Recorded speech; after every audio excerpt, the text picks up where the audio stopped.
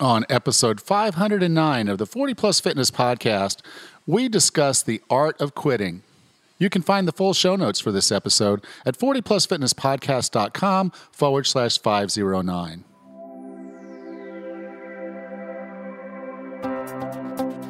Have you decided you're ready to make a change? To reclaim your health and fitness? The 40 Plus Fitness Podcast is here for you. I'm your host, Alan Meisner. I'm an NSAM certified personal trainer with a specialization in corrective exercise and fitness nutrition. Let me be your coach as you find your way on your health and fitness journey. All right, let's go. Hey, Raz, how are things going? Good, Alan. How are you today?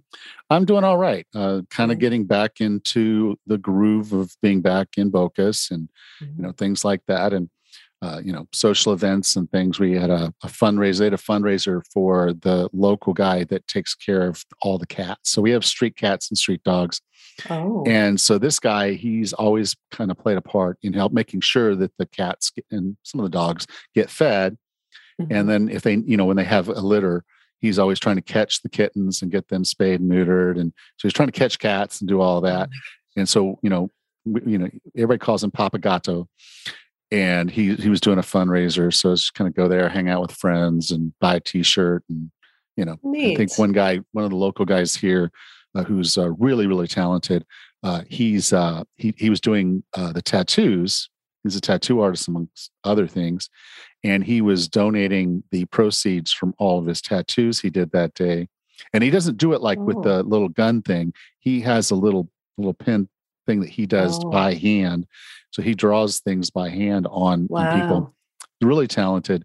But so he was doing it. So they were doing a fundraiser. And so it's just kind of being back into the theme of the island. And we're getting ready to get kind of into busy season. So we're seeing more tourists, and a lot of people are popping up and opening restaurants that, some that had closed, and then some that, were just never there before, because this is kind of the season to do it. And there's one thing on this island that was kind of a big thing, particularly for the young backpackers. It's called Filthy Friday. And it is exactly what you think it is. It's hundreds of people going to like a discotheque with a DJ, and basically it's a pub crawl, if you will, but they hop from island to island. So there's typically like three places. It used to be three places. I don't know how they're going to run it now, but there used to be three places. So they all get together at one place, and then there's a series of boats to take them to the second place, and then a series of boats to take them to the third place, and then it's over. And so it starts about 3:00 in the afternoon and runs until they drop them off around 6 something, and then they can just hang out and enjoy themselves. It's terrifying. I would never do it because there's just too many people in a space. But I kind of get hives every time. They got a billboard near the airport advertising there, and there's like hundreds of kids standing on this deck, and there's like no room to move. They're all just standing like face to face. Now, pre-COVID, that gave me the heebie-jeebies to just be that packed in with that many people. Not my thing, but it is sort of one of those things that when that's going on, it draws a lot of people to the islands. So you see a lot more young backpackers and people on the island. So it just kind of gives it more of that touristy vibe when you have that going on. So even though it's not something I would ever want to do or care to do, it's good to see that we're getting back to kind of a normal here. That's right. It sounds wonderful that restaurants are opening and all these activities are taking place again. It's nice to hear that things are changing a little bit. Yeah. Now, it doesn't mean it won't go backwards at some point, but at least at this point, they didn't expect to reopen. In fact, we were doing classes in yoga studio, and they took over the studio because the yoga teacher quit because we couldn't pay the rent while we're closed. And then when they wanted to reopen, it still wasn't tenable for us to run our classes. So we had to move out. She moved out and closed up. They took the people that were doing this Filthy Friday, they took over that space and they turned it into a big liquor store. Yeah, but so something to keep him going until he was able to get his other businesses, more lucrative business, reopened. So it's just good. Cool. Even though the folks that come to that don't spend a lot of money on the island, it's just good to have them here because it gives the island kind of that healthy vibe. That's awesome. Sounds like fun from a distance. Yes, from a distance. You guys go over Yeah. there. I was like, I don't mind seeing them walk up and down the street, walk right by the walk by right by the gym and go party your Hmm. butts off. But Yeah, at the same time, it'll just be good to kind of see that starting to happen here. sure. How are things up there? Oh, good, good. We're in the middle of October. The weather up here in Michigan is sometimes beautiful, sometimes frightening. It's the leaves are changing colors and dropping, which is always beautiful. And we are getting a little bit of rain today. We're going to hit 80, so that's kind of unusual. And sometimes in October, we might see a few snow flurries, although that hasn't happened yet and probably won't after not for at least another week or so. But that's the fun part of October.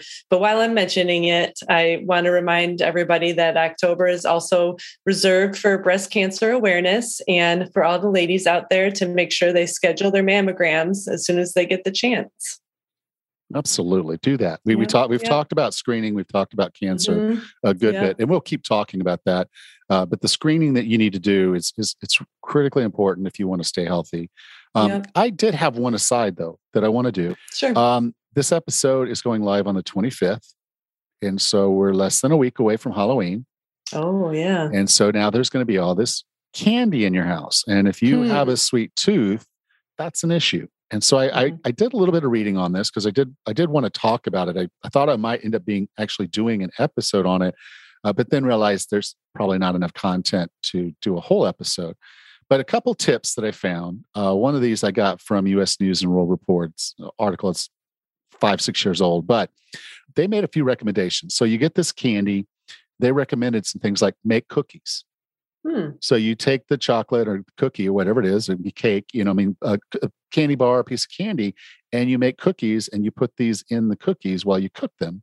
And so they Mhm. kind of make it part of the cookie. And then rather than eating them and just adding more to your candy, put those Mhm. away as holiday cookies. And then you have Oh. ready-made in the freezer gifts for when Christmas actually rolls around. So you get the Christmas Oh, tins, you clever. bake the cookies, put them in there, and you can repurpose those candies rather than eat them. Nice. Another one was to donate them. And they had a couple here, Ronald McDonald's House or even the troops, even though I know we're not as heavily involved overseas now, there still are troops overseas that you can actually donate your candy to. So they'll take your candy for you and just ship it to them. You can look that stuff up online. I'll have a link to this U.S. News and World Report article, and hopefully some of those links are still the same. The other is to look at opportunities for things that are coming up. Like, for an example, my daughter's birthday is on the 14th of December. And so Mhm. as she were younger, I could take the candy and put it in a pinata for her birthday. Oh, Okay. And the neat. kids would have a pinata. That candy would go into the pinata. And there you go. And then the final one was bring it to work. And again, that depends on where you work and how those folks will feel about the fact that you're trying to offload your candy on them. Some people will love it, other Sure. people won't. But yeah, just taking it to work. Now, again, if you're going to put it on your desk, realize that that's going to be an issue maybe because it's sitting there and you might end up eating more of it than you'd like to. So take it to the break room or something like that, where there's public area where they can get to it and you don't see it all the way. But one of the best tips I saw while I was doing my research was this: when you're buying Halloween candy, buy something you don't like. Oh, yeah. you know and I Yep. always made this mistake. I'd go out and buy the Snickers, because the little bite-sized Snickers and Milky Ways and things like that, and then the what is it, the Hershey's chocolates, the dark chocolates, because that was my favorite. And Mhm. then of course, if you don't give out the candy, you're stuck with the candy. Now, you Right. can do one of these other things, but if you buy a candy that you don't particularly like for me, it'd be black licorice. Oh, Can't stand gosh. this stuff. Can't stand Me it neither. at all. So if I had black licorice, that would be a perfect, candy corns would also be one. Although some Mhm. people love them, I'm not one of those people that love them. So again, a candy that I wouldn't, a lot of people, the black and orange peanut butter kind of candy, I actually like those, which is sad Oh. because they're horrible, but I don't know, I like them. So just kind of thinking in terms of, if you're buying this candy as you're in there shopping, obviously you don't want to be the house that gets egged because you've given out substandard candy, but just buy a candy that you don't like that other people do like. And then you're less inclined to sit there and nibble and pick on them during Halloween, and then having them in your house afterwards. You're less inclined to deal with those. So have a strategy. Right. I talk to my clients all the time. When you go into a situation that you are familiar with, which it happens every year about this time, have a strategy for how you get through this. If you know that you have a sweet tooth and you know that this is something that's tripped you up in the past, have your strategy so you can work around it.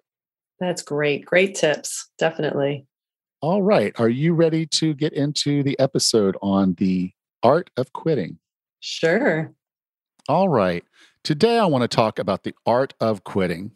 Now, I know that sounds kind of odd to be talking about quitting when we're talking about health and fitness, because we as a people, particularly in the United States, we really appreciate perseverance. We appreciate those people, those stories where people have gone above and beyond and accomplished things way beyond the realm of what's possible or seemed possible at the beginning, like the movie Rudy, or the book Rudy, or the story of Rudy, who tried to get on to and play for Notre Dame and actually did get on the field during a football game with the team through perseverance. And we love that story. There's also the children's book, The Little Engine That Could, by Watty Piper. And again, it's a story about perseverance and going at it and having the right attitude and sticking with it until you get something that seemed impossible done. And we love those stories. But there's also stories that kind of push back the other way, like in Greek mythology with Sisyphus. Pushing that rock up the hill that's invariably going to roll down the hill again.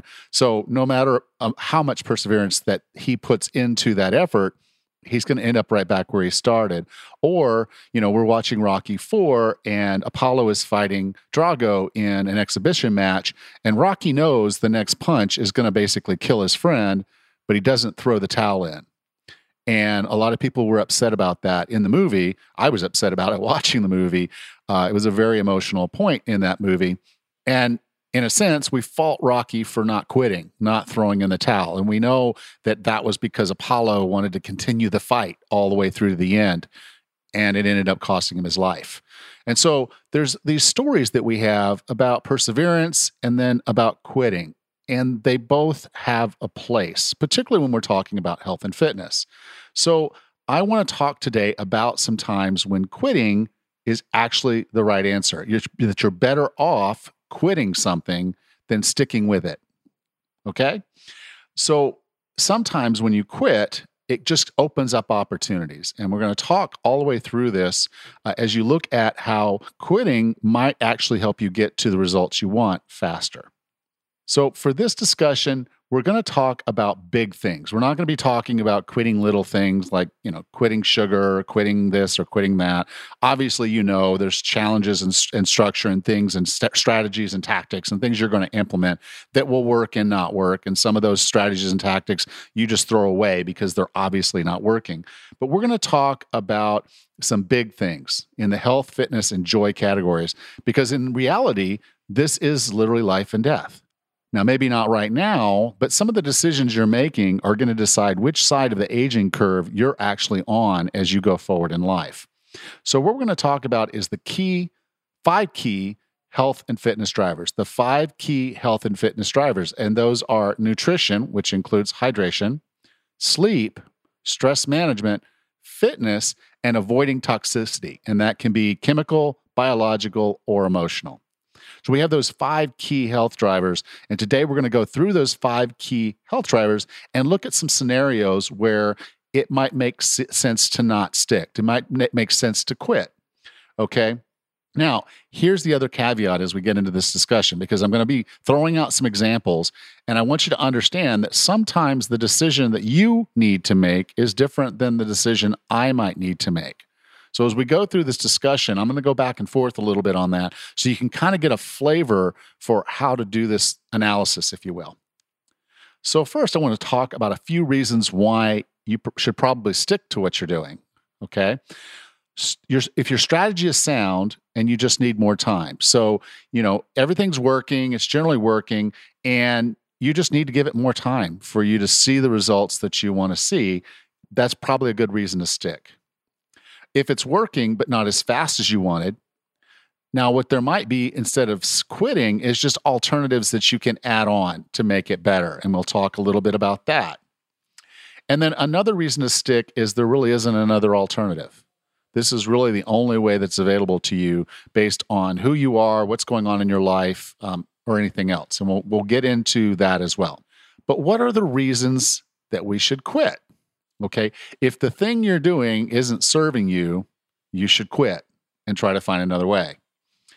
If you know in your heart of hearts that there actually is a better way, you were just trying this as an opportunity and it's not working for you, and this other way would be quicker and easier, it's probably time to quit. And also, we want to make sure that quitting won't hurt us and that what we are doing is helping us. So if there's something you're doing that's not helping you, then quit. And we'll talk about that as well.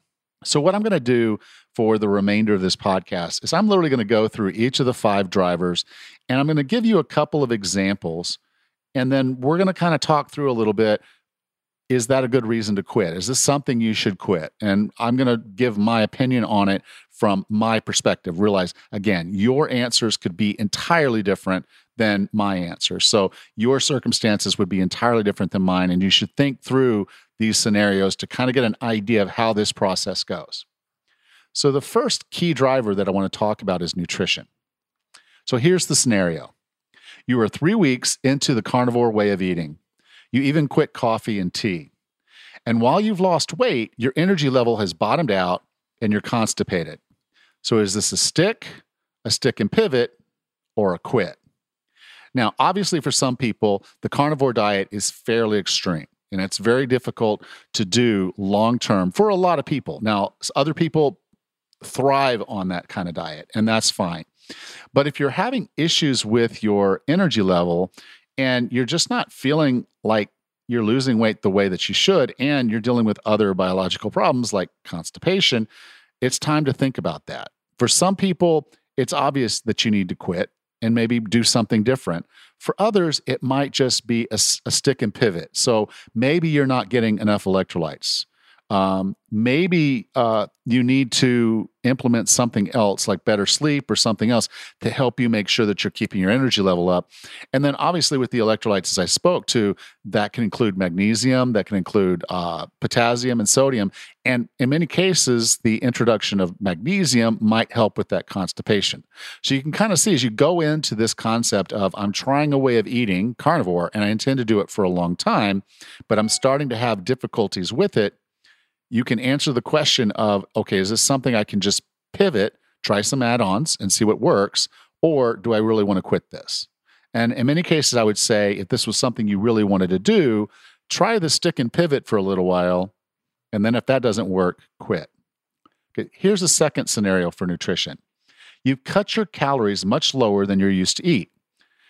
It was working for a few weeks, but you're hungry all the time and you find yourself binging at night. Stick and pivot, or quit.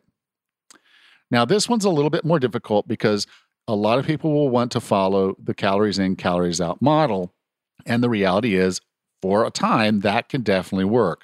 But over time, your body is going to adjust to try to find homeostasis based on the amount of that you're eating today, based on the exercise you're doing today. It's going to find that balance. And so the question then is this low calorie going to work for you long term?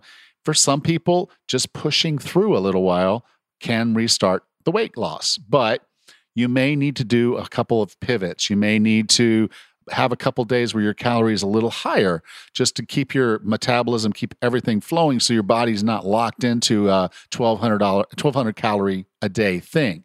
Maybe just having a couple of days where you're up closer to 18 or maybe 2,000 might be enough for your body to adapt and adjust to a point where it can continue to lose weight. That would be a stick and pivot.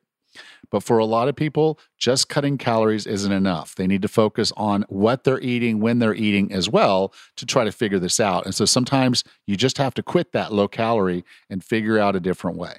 So I hope that made sense as I went through the nutrition piece of this, that there are different answers for each of us based on what we're dealing with, where we are in our lives, and what's working and what's not. So there's stick and pivot, and there's quit. And you have to look and figure out which one makes the most sense for you. And many times, as I mentioned earlier, sometimes stick and pivot is the right answer. And then if that doesn't work, then you quit. So let's move on to the second key driver of health and fitness and joy: sleep. And this is one of my favorites. Okay, so here's the scenario, the first scenario. You usually go to bed at 10:30, and you've recently hired a personal trainer that can only work with you at 5 a.m. This only gives you 6 hours of bedtime and less than 6 hours of sleep. You know you need more. Stick and pivot, or quit. Now, this is a tougher one because for a lot of people, their time is locked and they're very deep into getting a lot done and being productive. And the concept of sleeping more is often difficult for us. It feels like we're giving up, feels almost like we're quitting something. But in a sense, getting more sleep can help you have more energy, get more done, be more productive, and definitely have fewer mistakes and issues. So the question then here is, we've got two endpoints to this sleeping night. Now, you could try to go to sleep earlier, but that might mean giving up family time. That might mean giving up time with your significant other, time that you love to spend together. You obviously, if you've made dinner, we've got to wash dishes, we got to get things cleaned up. So there's a probably a limit to how far you can push your bedtime up.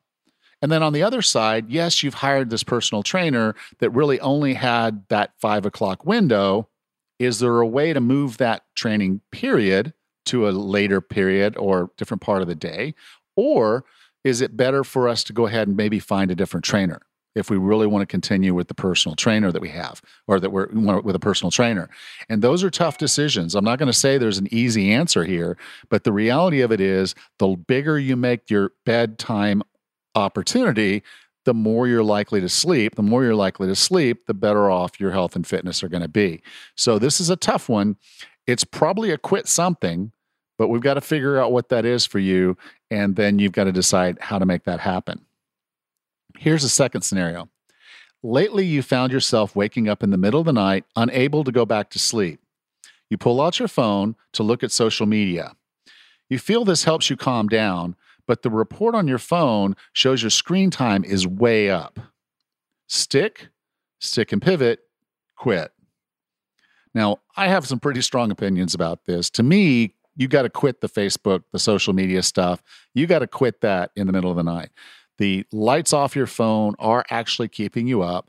The excitement and the dopamine stuff that's happening when you're on your phone is keeping you up. Whether you feel that way or not, it is. So the reality of it is, you could do something better with that time and still be winding down. You can listen to a fiction audiobook and have the lights out. You can actually get a hardcover printed book and turn on a candle, light a candle, and read that book. You can go ahead and decide to go into the bathroom and take a warm bath with some lavender and some other scents that really help calm you down and get back to sleep a little bit faster. So I would say you quit the Facebook, and then you implement something else in that place. Obviously, laying in bed awake at 2 o'clock in the morning for hours is excruciating. But you've got to get your sleep. You've got to figure out a way, and getting on the Facebook is not going to be the answer most of the time. Now, how you do that, how you keep the discipline to do that, I can't help you there right now, but I can just say, if you value sleep as much as I do, you won't turn on your phone. You won't turn on your computer. You'll figure out a way to calm yourself, relax, whether it's breathing, meditation, a warm bath with some oils, or reading a book, listening to an audiobook. Any of those things will be better for you than opening up your phone. So I hope that makes sense on the sleep side. You're going to have things, if you're going to try to improve your sleep, there are things you're probably going to have to quit. Screen time is a huge example. Having short sleep windows with early alarms, another thing that you need to work around. To get the sleep, you've got to be in bed. And that requires you to push your windows around and have some discipline around that. So I hope that helps you on the sleep front. If you've got some questions there, we can talk about it. So the next key driver is stress management. And this is another big one for me, but I really only have one example I want to walk through here. You've started setting aside 30 minutes to meditate each day, but you find you spend most of this time thinking about the things that you need to do. This leaves you even more stressed. Stick and pivot, or quit. Now, this one's kind of also a little interesting to me because a lot of people will just quit. They'll say, okay, I don't have time for this. I know meditation would be great for me. I enjoy it when it's working, but it's not working most of the time, so I want to quit. I'd like to give you an alternative. Instead of trying to meditate for 30 minutes, just try to do 5. Just 5 good minutes. Clear, concise minutes, letting your thoughts happen, letting things happen, and relaxing and getting into it. Now, eventually, you might be able to add a little bit of time to that. But obviously, giving up 5 minutes is not a huge deal in the grand scheme of 24 hours, and it'll feel more attainable. So you're not overwhelmed with the fact that you're losing a half hour out of each day to do this task. It won't feel as much like a task when it's only 5 minutes. And who knows, maybe you'll go a little bit longer even though you didn't plan to because you were able to relax and get into the right state of mind, helping your stress, helping you feel better, and that's going to kind of be a positive feedback loop. So in this case, I would say stick and pivot until 30 minutes feels right. And maybe it never will, but at least you've given it a shot. All right? Does that make sense? Okay. The next key driver is fitness. Okay, so here's the scenario. Your fitness tracker shows that your progress is stagnating. You're halfway to your set goal and hitting certain milestones. Now it looks like you won't make those milestones. So you've made progress and you were making good progress, but now things are stagnating. You're not seeing the growth that you were seeing before. You're not seeing the strength gains or let's say we're talking about the number of steps or how fast you can go or your time or any of those things that you would want as a personal record or just some kind of measurement criteria for your fitness. And now you're stagnating. And that goal is beginning to look unattainable. At the beginning, it looked like you could get there, and now it's not. So do you stick and pivot, or quit? Well, I think, quitting this particular time is not the right answer. You still have that goal. That's not going to go away unless you just completely change the goal. But rather than sliding the goalpost or the time to attain the goalpost, this might be a good time to stick and pivot. Maybe you just need to do something to change up your training. Maybe you need to take some rest. Maybe this is a recovery problem. And maybe this is a nutrition problem. So all of those can factor into your basic performance. So it's worth looking at, is this a time when I change up my training? Is this a time when I change up my nutrition? Is this a time I look at other aspects that might be affecting my performance? And if I'm not approaching my goals as quickly as I wanted to, just see if adding some of those differences, tweaking some of those things gives you the benefits, gets you removing. I found like times where someone was doing a back squat, for example, and their back squat was starting to plateau. They got to a certain strength, a certain capacity, and then they just seemed to slow down. And they were really upset because they did have a goal of, say, being able to squat their body weight for reps. And that's admirable. That's perfect. That's a great kind of goal because it shows a level of strength relative to your weight that's really, really important. So now they're not getting there. They're halfway to their goal and they're just not quite getting there. So what I'll often do is I'll program other ways for them to work with the weight that's different. For some clients, I'll have them on the leg press because they're mentally challenged, not necessarily physically challenged. It can be challenging mentally to get underweight, particularly when that weight's approaching your body weight, and feel like you're in control. So I'll put them on the leg press. For other people, it's about their form and how they're pressing and what they're doing. I may move them to a completely different exercise like a front squat, which changes the angles of everything and gets them working in a different way. And then when we transition back to back squats, they find that they've either, in the first scenario, increased their leg strength significantly, or in the second one, they now actually have better form and they're able to perform the exercise better. So in both of those cases, the changes we did, those pivots, are giving them the added capacity to be able to do more, and they start seeing that progression happening again. So that's a situation where I think a stick and pivot can be really good. For other people, they might just want to stick and keep grinding at it, and sometimes they're successful. Just push a little harder, do a little more, and they're there. So just recognize that there are options as you're looking at fitness. So here's the second scenario. You're doing a fitness class, and after an awkward movement, you feel a tweak in your knee. There are only 10 minutes left in the class. Stick and pivot, or quit. Now, this is a tough one because a lot of fitness classes have you on your feet moving around, both forward and backwards and side to side. And so there's a lot of opportunities there for you to injure your knees if you're not careful with your form and how you're placing your legs and not locking out. And there's a lot of things that can go wrong. If you've already felt a tweak in your knees, then it's highly possible that you've done something to one of the tendons and ligaments to flare it up. That's what that pain is. And continuing and trying to grind out through that class is more likely to hurt you than not. It's definitely not going to help you. You're going to have to slow down, most likely. You're going to be ginger on that knee, and you're not going to get the full benefit of doing the class. Now, does that mean you completely quit the class? And that might be no. It might be yes. It really depends on the nature of what you've done. But if you feel like all you've done is a little twist and maybe you'll be fine, just slow it down. Go into just marching in place. If you want to continue moving for the remainder of the 10 minutes and not walk out in the middle of that class, or actually towards the end of that class, then maybe the pivot is just you downscaling to a point where you're still moving and still getting work done, and everything's great. I, at one point in a CrossFit class, hurt my back. I tweaked my back. And so I just quit. I tried to go a little bit further. I'm like, no, this is not working for me. I can't do these movements as well as I want to. I can't use the form I want to, and it hurts. I stopped. I quit. And that turned out to be a really good decision because I didn't do exceptional damage to myself. I had done some, but it was really just a strain instead of something that could have been much, much worse. So recognizing your body's limitations, knowing when it's time to quit, when it's time to stick, or maybe just stick and adapt a pivot.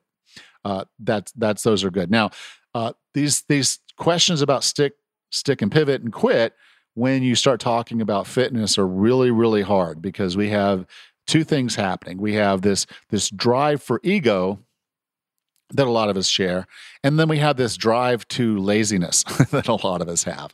Okay, so if you feel like you're quitting just because it's getting hard, or you're slowing down as a pivot just because it's getting hard, that's not necessarily a justified reason. Again, the exercise is helping. You can do it. You're not harming yourself. So in this particular case, there's not really a good reason to quit. But if you find yourself where you're pushing yourself past your boundaries, what you're capable of doing, and you risk injury, it is definitely time to quit.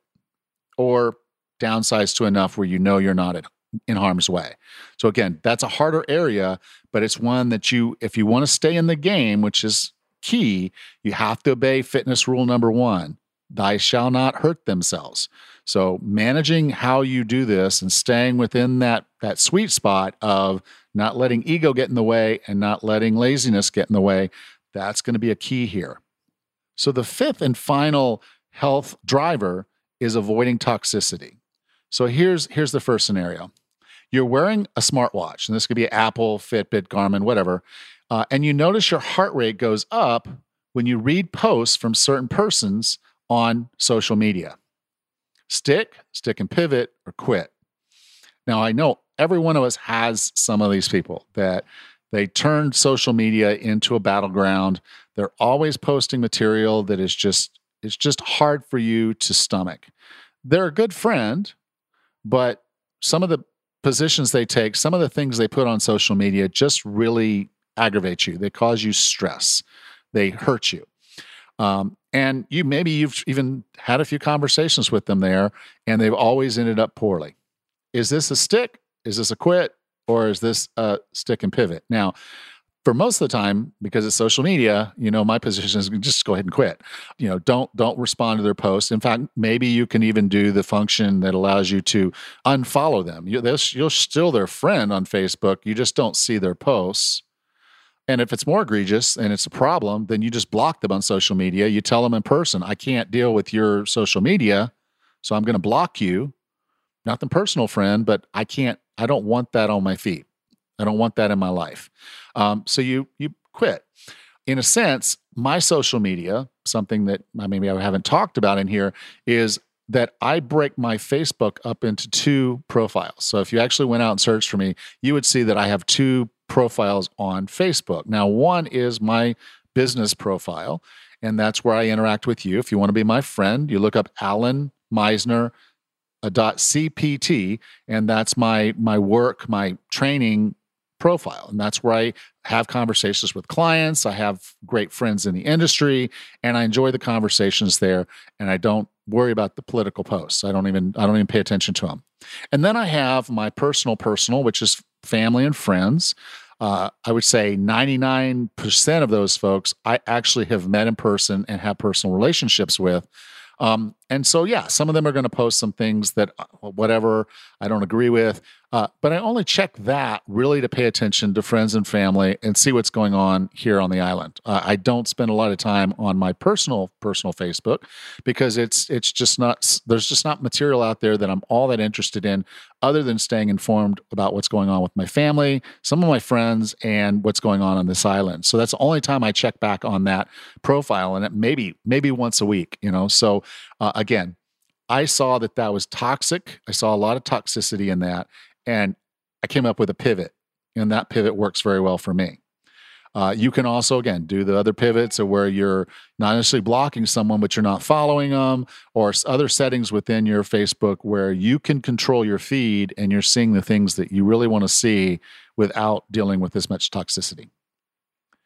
The second scenario I want to talk about in the health driver of avoiding toxicity, you decide to read the label on your personal care products. And I'll tell you right now, the Environmental Working Group has a great app to help you do that. Go to www.ewg.org/apps, APPS. And this site, when you go there, you can literally scan the barcode with your phone, your smartphone, and it'll tell you whether this stuff is toxic or where it rates. So let's say you've used that app and you've looked at your personal care products, and you notice that your favorite shampoo and conditioner rank very poorly on this rating scale. And so now here you are. You love this conditioner and the shampoo. It works great. It makes your hair feel and look good. Everything's awesome when you're using this product. But now you find out it has some problems. It has some allergens in it, maybe some carcinogens, that type of thing. Do you stick and pivot, or quit? Now, the thing about toxicity is it tends to be cumulative, whether it's chemical, biological, or social, or relationship stuff. It tends to be cumulative. If you're in a toxic situation, it doesn't get better if you just reduce the amount of toxicity that you're taking in. It's still cumulative. It's still adding in. So for many of these things, you need to get away from toxicity. And I would say the answer is going to be quit. It's very seldom that you can pivot on those types of things, but there are exceptions. So if this brand of shampoo and conditioner that you're using is a good brand, and that particular type of product is the problem, maybe you move to another product that they have that's hypoallergenic or has less of these things in it, and that's a better option for you to continue to use a brand that you enjoy and works well for you, but cut back on that toxicity. But in a general sense, I would say most of the time, the answer related to toxicity, if it's a product or a relationship, is to quit. It's just to quit. No, that's easier said than done, but I have done it, and you can too. So I hope this all made sense. I tried to come up with some examples that would show you on either side of the stick or quit model, and then some that were in that stick and pivot range. As you can tell, this isn't as simple. And since there are thousands and thousands of things that you do every day, there's a lot going on. There's a lot for you to consider as you look at this.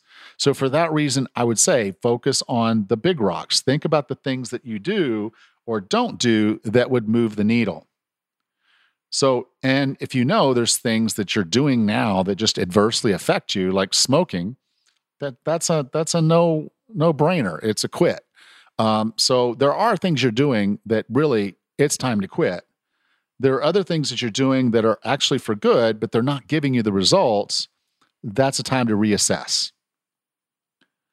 And as you're going through this analysis, I think it's really important for you to keep your why and your vision in sight, because the things that you're doing should always align with that. If they don't, then it's a quit. So the why is the reason you're doing this. Why are you working on your health and fitness now? And when you come to that, it's this emotional deep thing. It becomes so important to you that there's no other option. You're not going to say no. Okay. So when you're doing these things, it's the question of, am I doing it the right way? Can I pivot?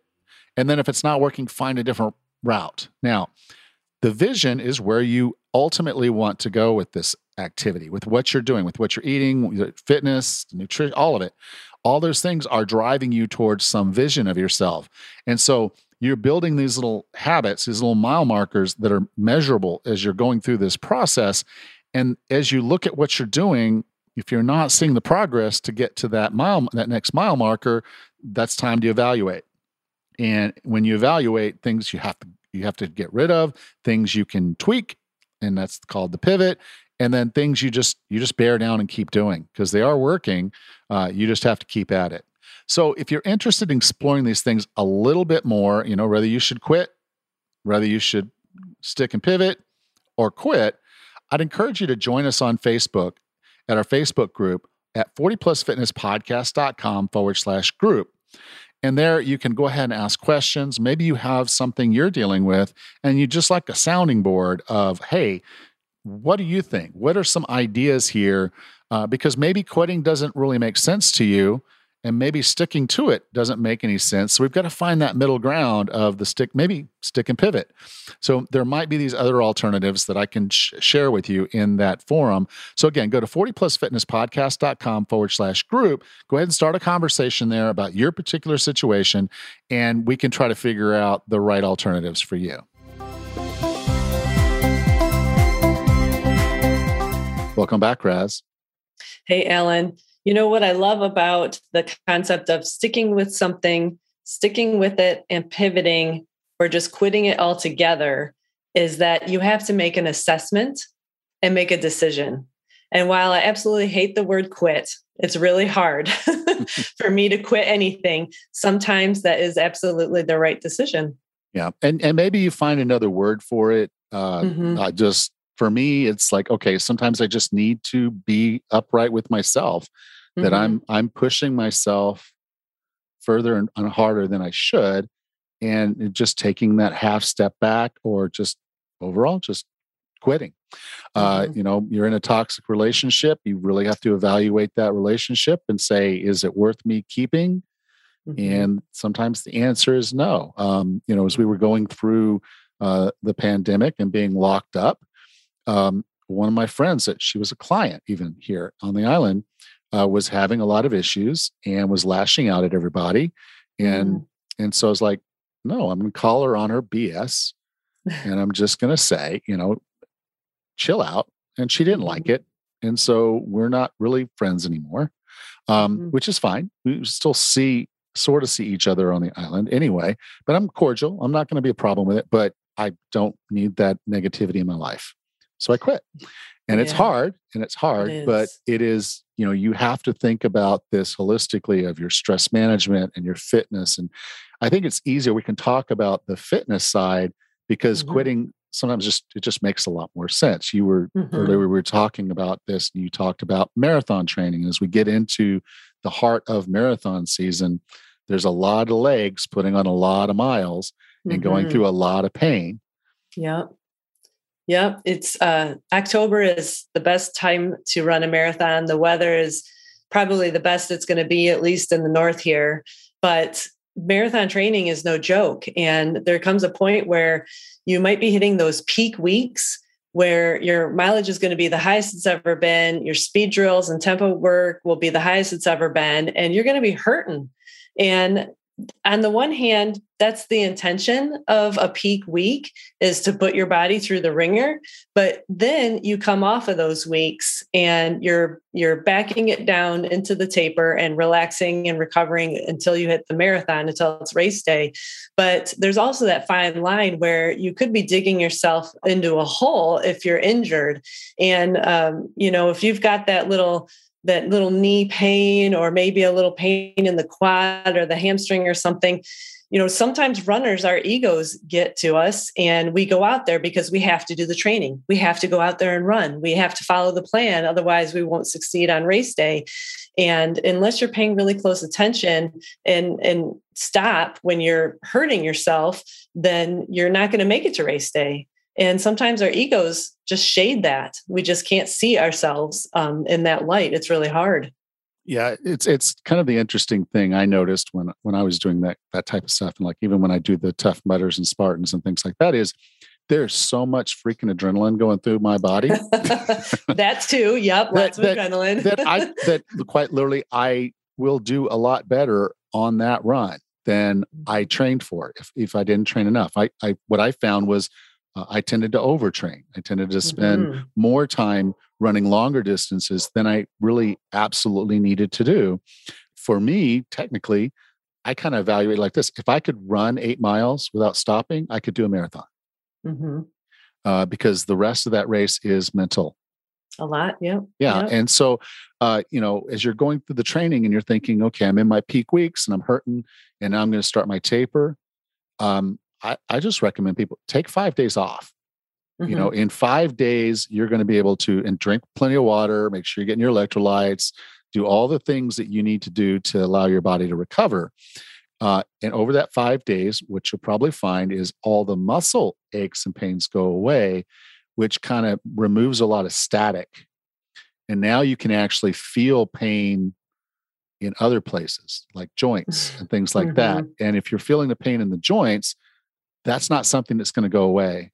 And it's not something you can train through. Muscle pain, you can train through. You can recover a lot faster.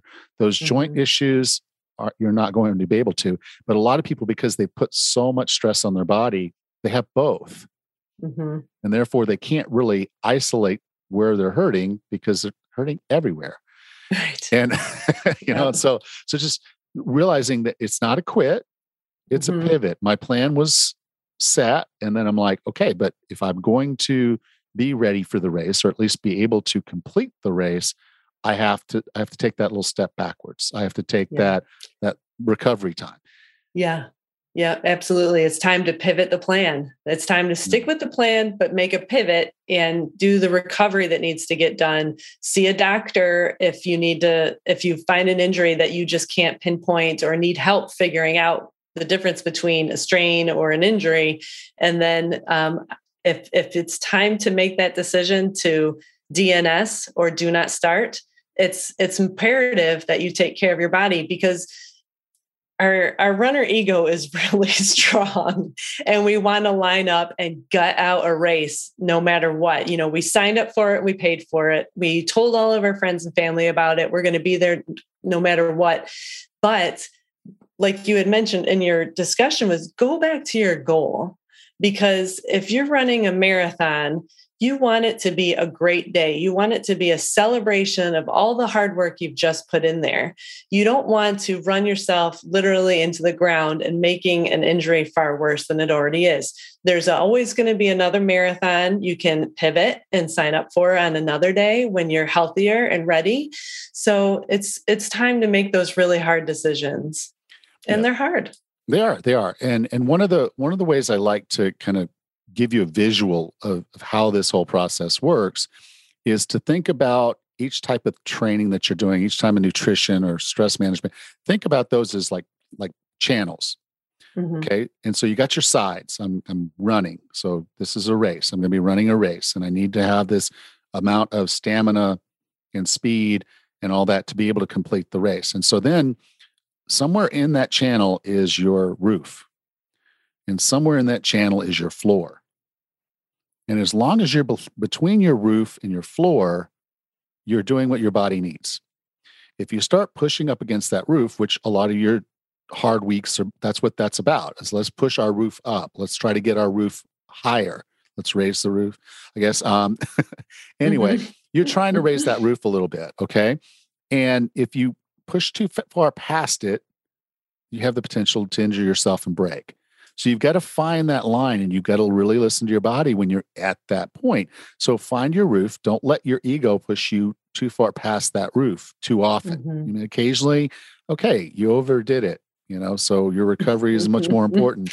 But in a general sense, you didn't break. So that's good. You're right there at that point of stressing and getting outside your comfort zone with that roof. The other side is the floor. And that's just where you say, okay, I hurt so bad, now I'm just going to quit. And again, you had a goal, you had a reason why, you had something you were really after.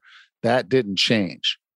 So if you let yourself just fall through that floor, then, the term, again, not a term everybody likes, but it's laziness, is keeping you from accomplishing your goal. So find your floor and always stay above that.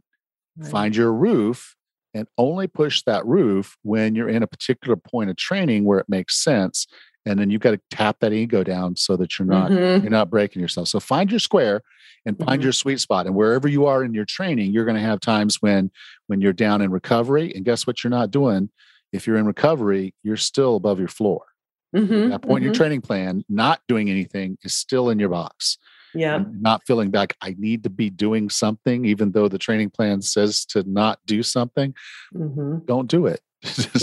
Don't do it. Like the question you asked earlier too was, is this serving me? Is what I'm doing right now helping me achieve my goal, or could it be hurting me or keeping me from achieving my goal?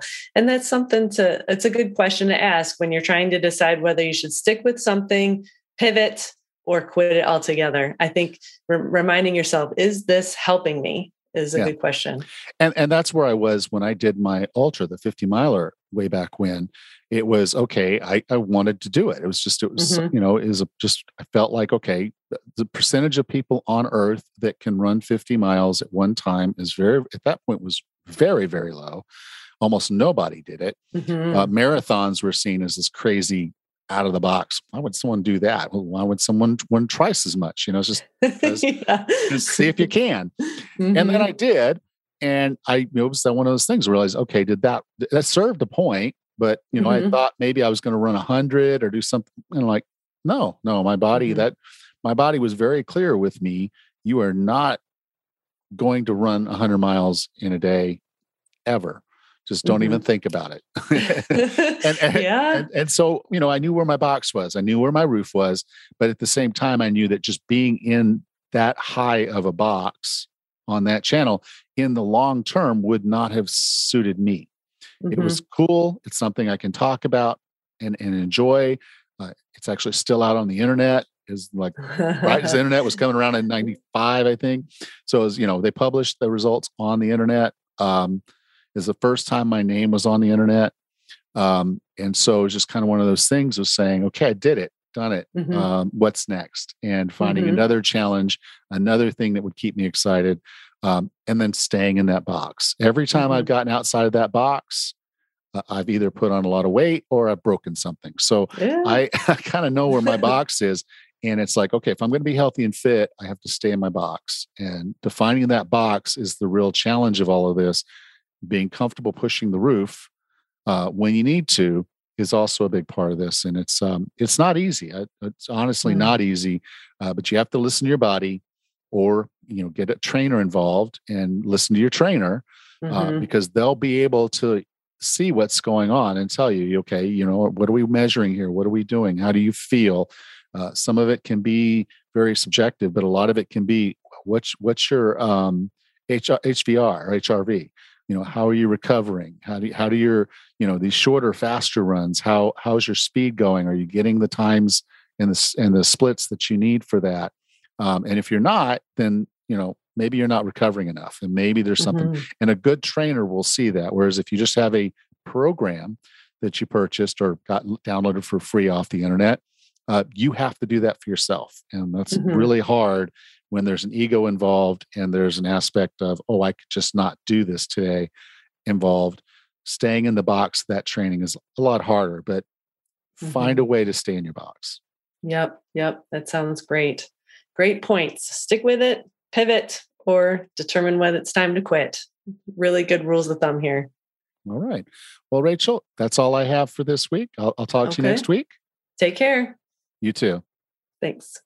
Next time on the 40 Plus Fitness podcast, we meet Sergey Young and discuss his book, The Science and Technology of Growing Young, an insider's guide to the breakthroughs that will dramatically extend our lifespan and what you can do right now. Until then, have a happy and healthy week.